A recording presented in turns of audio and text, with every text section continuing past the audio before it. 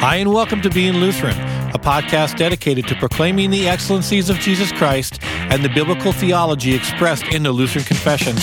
Today, Pastor Jason Goodham, Pastor Brett Bowe, and myself wrap up our Old Testament survey of baptism in the Old Testament Scriptures.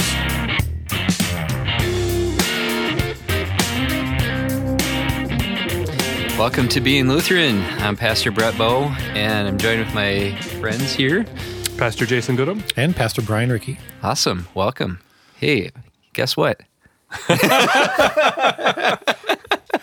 It's snowing outside. I'm like waiting for what you're going to reveal here. Weather and baptism. Weather and baptism. How about the weather out there? Yeah. But, you know, we haven't had a winter like this in a while. And it's funny because, like, the snowmobile industry has kind of, like, almost died off in Minnesota. Because when I grew up as a kid, this was normal. Yeah. You know, and I enjoy it. I know that some people are complaining about it, but I enjoy it. I like having the snow. And, I got about almost 2 feet of snow on my back picnic table. And I just love seeing snow. I like winter. There's nothing more beautiful to me than being outside on a calm, cold winter's day. Like, the colder the better. If the sun is up, but you know, like right when it's around zero and you can kind of hear the snow refreezing, you know what I'm talking about? That popping. Yeah. I love that. What I don't love about winter is living in Minneapolis. The traffic. Because people here can't drive normally.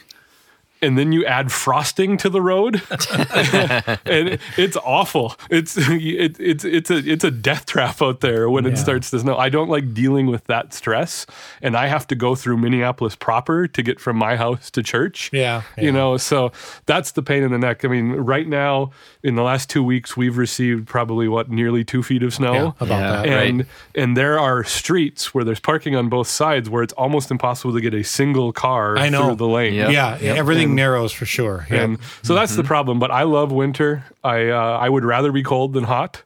You can always remedy cold. Always put another layer of clothing on. Yep. But yeah, so weather, whether you like it or not. Exactly. Weather's cold, warm, and hot. Hey, did you write that? Yeah, I did. Oh, nice. I stole it from VeggieTales. Oh, good. Well, Yes, I did. I stole it.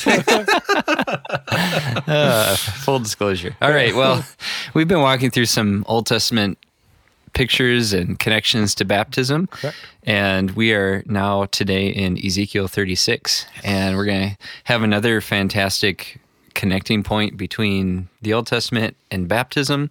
And we'll see where it takes us today. Yeah, I think our focus today is on the effects of baptism rather than on the baptism itself. This is good. Of the ones we've used, this is probably the least obvious or least overt connection to baptism that we've used. I mean, there are others we could talk about. Jonah. Water. Anytime everywhere. there's water. Yeah, anytime there's water. But this is really great, not only because this Ezekiel 36 passage really lays out what happens in salvation and the results of what happens when God delivers his salvation, but it is the setup for Ezekiel 37, which is the Valley of the Dry Bones, and there's all sorts of stuff going on with that. Good. And it really points to God as the creator God who continues to create through his promise of our Lord and Savior, Jesus Christ, the Messiah. And even though all of these Old Testament passages do point to and have new creation theology in them, this one really seems to highlight that more than anything else. And so I really appreciate the new creation theology that is really a part of this passage. Yeah, good. Well, let's read that passage from Ezekiel 36, and then we can keep talking about it. Ezekiel 36, 25 through 27 says, I will sprinkle clean water on you, and you shall be clean from all your uncleanness, and from all your idols I will cleanse you. And I will give you a new heart, and a new spirit I will put within you. And I will remove the heart of stone from your flesh, and give you a heart of flesh. And I will put my spirit within you, and cause you to walk in my statutes, and be careful to obey my rules. Amen. Amen. That's such a great I love this passage. 3-verse. Yeah, right. You know, as God is speaking first person through the prophet, if you just go through and look at those first person personal pronouns, I. Yeah. You know, it just sees that salvation is totally and entirely Gospel. a work of God. It is. Divine monergism. Yeah, it yes. is. And it's this beautiful picture of a new creation in Christ Jesus because of the promise of the Messiah that was realized and fulfilled through our Lord and Savior Jesus Christ. But in spite of all of this, what we really know about this passage is saying about baptism is how we baptize, right? It's definitely sprinkling, not immersion. It says it explicitly right there. It's sprinkled with water. The views of Jason Goodman are not necessarily that of Dave Newsray. Oh boy, that's the worst possible way to attack this passage. How not to do exegesis. However, I do 101. remember in seminary when all three of us were in class, and our teacher, who was our Old Testament teacher, who was talking about this, and he said, "Notice it says sprinkle." And he brought up the idea that it's not the amount of water, right? It's the presence of the Word of God in the water, right? Yeah. Yep. So I was just teaching baptism to my confirmation students, and one of them asked about why the shell in connection with baptism, and I never really looked into that, and it was just that was a good way to sprinkle, to scoop a little water, and it came to be associated with baptism. That's why you see that kind of shell with water dropping out of the. Yep.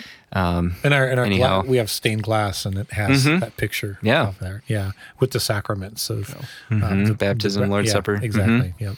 Cool. Good. Yeah. So as I was reading that first verse there, it's like, is there any other way that you can say clean? You shall be clean from your uncleanliness, and I will cleanse you. And you will be clean. And you'll be clean. You think there's a little bit of an emphasis there? I don't know why you just took me there, but it reminds me of when in Monty Python and the Holy Grail, they're about to use the holy hand grenade. You shall count to 3. You shall not count to 2 unless thou proceedeth till 3. 4 is right out. So there you go. You get a little bit, pray for my wife is really what it is. As I said earlier, the views of Jason Goodman are not necessarily that. Yes. No, just kidding. Is this what you say when you're giving your kid a bath? Yes, exactly. I actually thought you were going to tie it back to our previous episode with Naaman. Yeah. It would be good to connect to Naaman. Cleansing. Because leprosy was an unclean disease. In fact, if you had leprosy, you were required to shout out that you were unclean as people approached. Unclean, unclean. Yeah. But I think really Ezekiel 36 here, these verses that Brett read, are basically the Old Testament version of Acts 2, 38 and 39. Yep. Right? Repent and be baptized. Brothers, what shall we do? Repent and be baptized for the forgiveness of your sins, and you will receive the gift of the Holy Spirit, and this promise is for you, for your children, for all far off. This is exactly what happens in baptism. God gives us a new heart. God creates the faith by which we are saved. God cleanses us. God gives us His Spirit. That the Jeremiah 31 new covenant, talking about a new heart. The 2 Corinthians 5:17. Anyone who's in Christ is a new creature. Yes, and the more it all clicks together. Yeah. It's amazing. The more and more we talk about baptism, and really it's any theological topic in Scripture, the more and more you see the whole of Scripture woven together like a tapestry. Yeah. It's all interconnected. It's It's all the same message. It's beautiful stuff. Yeah. No, and I love especially that new heart, that spiritual heart surgery of cutting out that heart of stone and placing in us a new heart of flesh. Yeah. Not a healed heart. Well, and yes, and bringing in even Leviticus into the consecration aspect that's in Leviticus and the sprinkling of water. They would take a red heifer and they would burn it, and they would take the ashes and they would mix it then with water, and then they would sprinkle it on the congregation as part of a consecration ceremony. And you were declared clean. Yeah, absolutely. And even in history, if you read Kittel, which is a really massive, lexicon, a Greek lexicon of the New Testament. But in baptism, in I think the hundreds of pages that's devoted to that Greek word, there is a brief history in how, as people came in from other nationalities and they were accepted into the nation of Israel and accepted the one God of Israel as and the promise of the Messiah, there began a ritual of cleansing, of sprinkling water on the family, including infants, that would be baptized. The men would be circumcised and sprinkled with water. And so that we see this ritualistic consecration, even in evangelism, being brought into the covenant family of God in adoption. And so it's really interesting, the whole history behind the consecration aspect and the sprinkling of water. And this is definitely a part of that because now they're in Babylon. You know, the prophet Ezekiel is being used by God to bring about these wonderful prophecies. And here we have this connection to not only a covenant identifier, but the consecration, the cleansing aspect of God in the midst of water. 'Cause it's not the water. It's the cleansing aspect of God and his promise of salvation through our Lord and Savior, Jesus Christ, especially in light of the next chapter, that I will breathe into these dry bones, and I will bring a new covenant, and the new covenant theology that we even hear in Jeremiah chapter 31. And just the beauty of how this all ties together, this tapestry that you were talking about, how just beautifully woven through the promises of God and the realization of that through, again, Jesus Christ. Yeah. And you have, we're thinking about this new heart. Yeah. And the issues of the heart. You got Disney theology, follow the heart, all that nonsense. Yuck. But the passage I'm preparing to preach on for this Sunday is in Jeremiah 17. And the first verse Your after the end of the just passage, sick. the heart is deceitful above all else and desperately wicked. I prefer that translation there just because of the English imagery. The heart is deceitful above all things and desperately wicked. Who can know it? To the point that our heart is so worthless that God just gives us a new one. Well, do you guys remember that the book, The Hammer of God? I was just going to bring it up. I love that. I love forget, that. how does that quote go again? It's the middle novella. I think it's the middle one. And something about a tin can. I remember that. They were talking about giving your heart to Jesus. Sure. And the guy goes, why would Jesus want your heart? It's like, here, take this rusty tin can. There it is, yeah. And that's the point. But then he takes a cane and scoops out that. Is that how the quote goes? I don't read the Hammer of God. That's really a great book. It's a great book. But I think what it's illustrative of, and you brought this out, Brian, with the verbs, is we always want to make our conversion and our faith about us, what we are doing for God. It's one of the fundamental problems with a popular hymn like "I Surrender All." Right? Who's the subject of the verbs? Who's the one doing? Now, should we submit to God and his authority? Should we be wholly committed to God's mission? However, yes. But who gets the praise? Who does the work? Who has done all this for our salvation and our sanctification? Yeah. Well, it says right in that text, I will put my spirit within you and I will cause you to walk in my statutes. Yeah. So we have this lovely promise, this magnificent, flow of 3 verses, and then almost immediately we step into Ezekiel 37, and that's a visual picture of what's going on here. And what's interesting about Ezekiel 37, again, that word wind, ruach, and we're pointed right back to the Red Sea, and in baptism and in new life in God's salvation. God's salvation is present. Watch and see the salvation of the Lord. All you need to do is be silent. Here again, it's totally, entirely a work of God. Yeah. I use the analogy in my confirmation classes. We think about this being totally and entirely a work of God. I go, if we're described as being dead and as spiritual death entered into the world through sin, and we already talked about that in original sin as part of the confirmation class, I go, okay, let's bring it to its fruition. I think you've used this analogy too, where it's like, let's go to a graveyard and say, those who want to accept Jesus, raise your hands. And there's no hands breaking through the dirt. Not at all. No zombie apocalypse, nothing happening like that.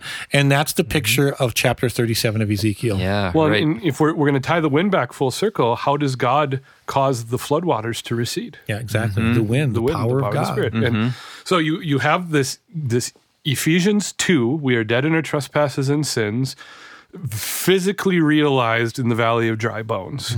And what's so amazing from our perspective is God's command to Ezekiel is preach.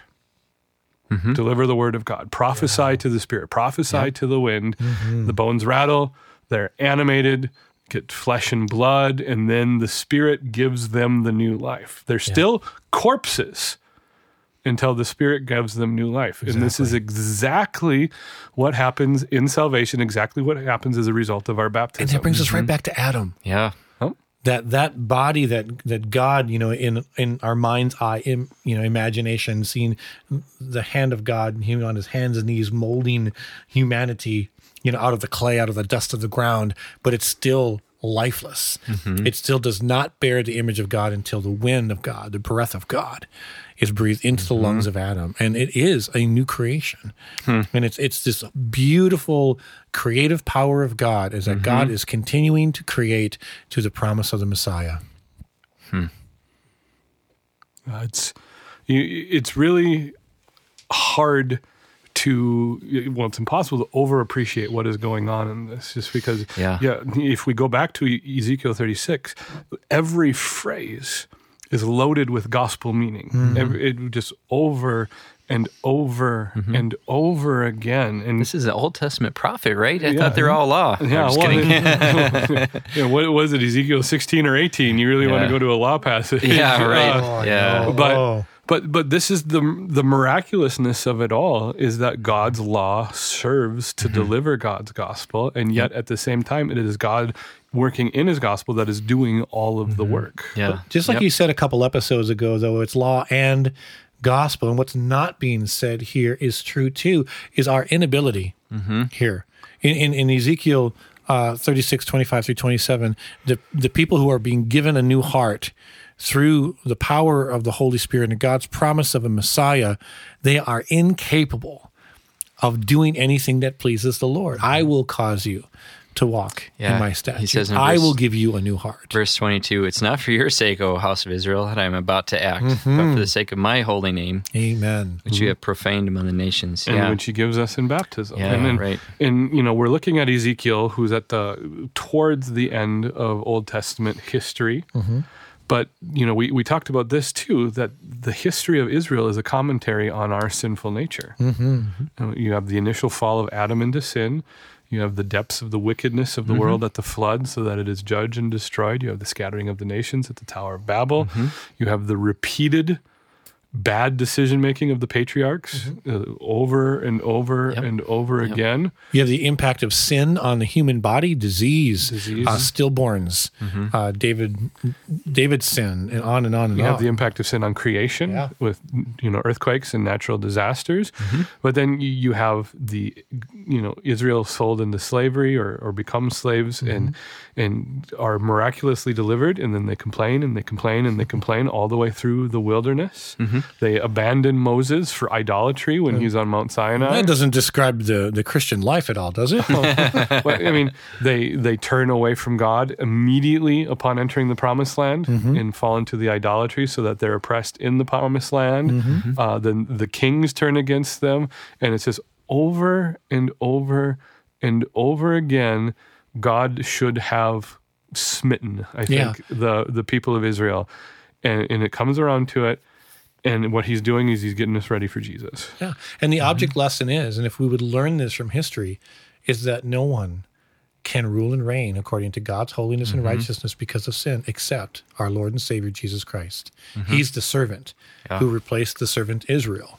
And he is the only servant, capital S, that can bring salvation and do this new creation work in the power of the Holy Spirit according to the Father's will. And so you have then, in Ezekiel 36 and pictured in Ezekiel 37, you have the reality of the objective nature of our salvation, that it happens in a way where we can know it happens. And outside of us, outside of us. And extra nos. Very nice. Yeah, Whoa, right. Very nice. Wow. Yeah. Vocation and Latin. Right. My goodness, this is great. But you have the flow here parallels the flow of 2 Corinthians 5. Yeah, if anyone is in Christ, he's a new creation. Okay? God in Christ The was old is reconciling gone. the world Yep. to himself, not counting their sins against them. Vocation, we are ambassadors for Christ because we're no different than anyone else, save for the grace of God. There, but for the grace of God go I. Yep. D.L. Moody. He made him to be sin who knew no sin, so that we might become in him the righteousness of God. And then you flip it to 2 Corinthians 6, and you have, behold, now is the day of salvation. It happens. It's a reality. It's an actuality. It's the same thing as it is finished. Yeah. Everything we need for life and salvation is taken care of by God through Christ on the cross, delivered through word and sacrament for us. And even Yeah. 2 Corinthians 6, where it begins to talk about this temple that's not constructed by human hands, but it's constructed through the salvation of Christ Jesus, a people of God for his own possession, knit together because of what Christ has done. You have the building of the church, which is interesting because after these verses in Ezekiel, what do you have? The rebuilding of the temple. Yeah, exactly. Assembling the place where God dwells. Now he dwells in us through the Holy Spirit. And where we will dwell for all eternity Yeah. in the eternal kingdom of God. Yeah, it's just powerful stuff. And that's why it doesn't get old talking about baptism. Because it leads to resurrection. Yeah, really, right. Not only like spiritual resurrection from the dead, but a resurrection that is unto eternal life.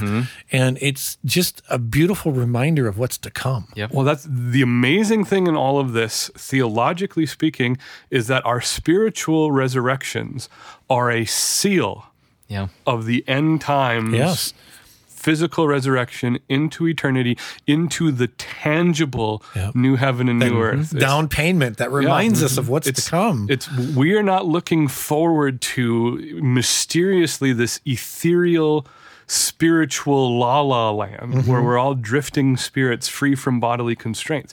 What we are looking forward to is a tangible new creation, a flesh and blood new creation where all of the senses will be perfectly active to receive the grace of God for all eternity. And baptism is the beginning of that. Yeah. And it's a beautiful picture of an entrance into God's kingdom. Baptism encompasses the Christian life from new life in faith to resurrection at the end times. And it's a picture of the Christian life. The already and not yet. Yeah. Amen. Good stuff. Well, since we quoted it a few times, I think it's good just to read it. So 2 Corinthians chapter 5, beginning in verse 17. Therefore, if anyone is in Christ, he is a new creation. The old has passed away. Behold, the new has come.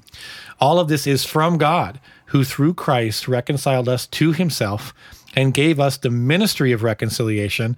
That is, in Christ, God was reconciling the world to himself, not counting their trespasses against them, and entrusting to us the message of reconciliation. Therefore, we are ambassadors for Christ, God making his appeal through us. We implore you, on behalf of Christ, be reconciled to God. For the sake he made him to be sin, who knew no sin, that we might become the righteousness of God. Amen. Thank you for joining us. Please look us up on the web at beinglutheran.com. Also, invite a friend to check us out on iTunes. Please join us next week as we continue our discussion about baptism. God bless you and have a great week.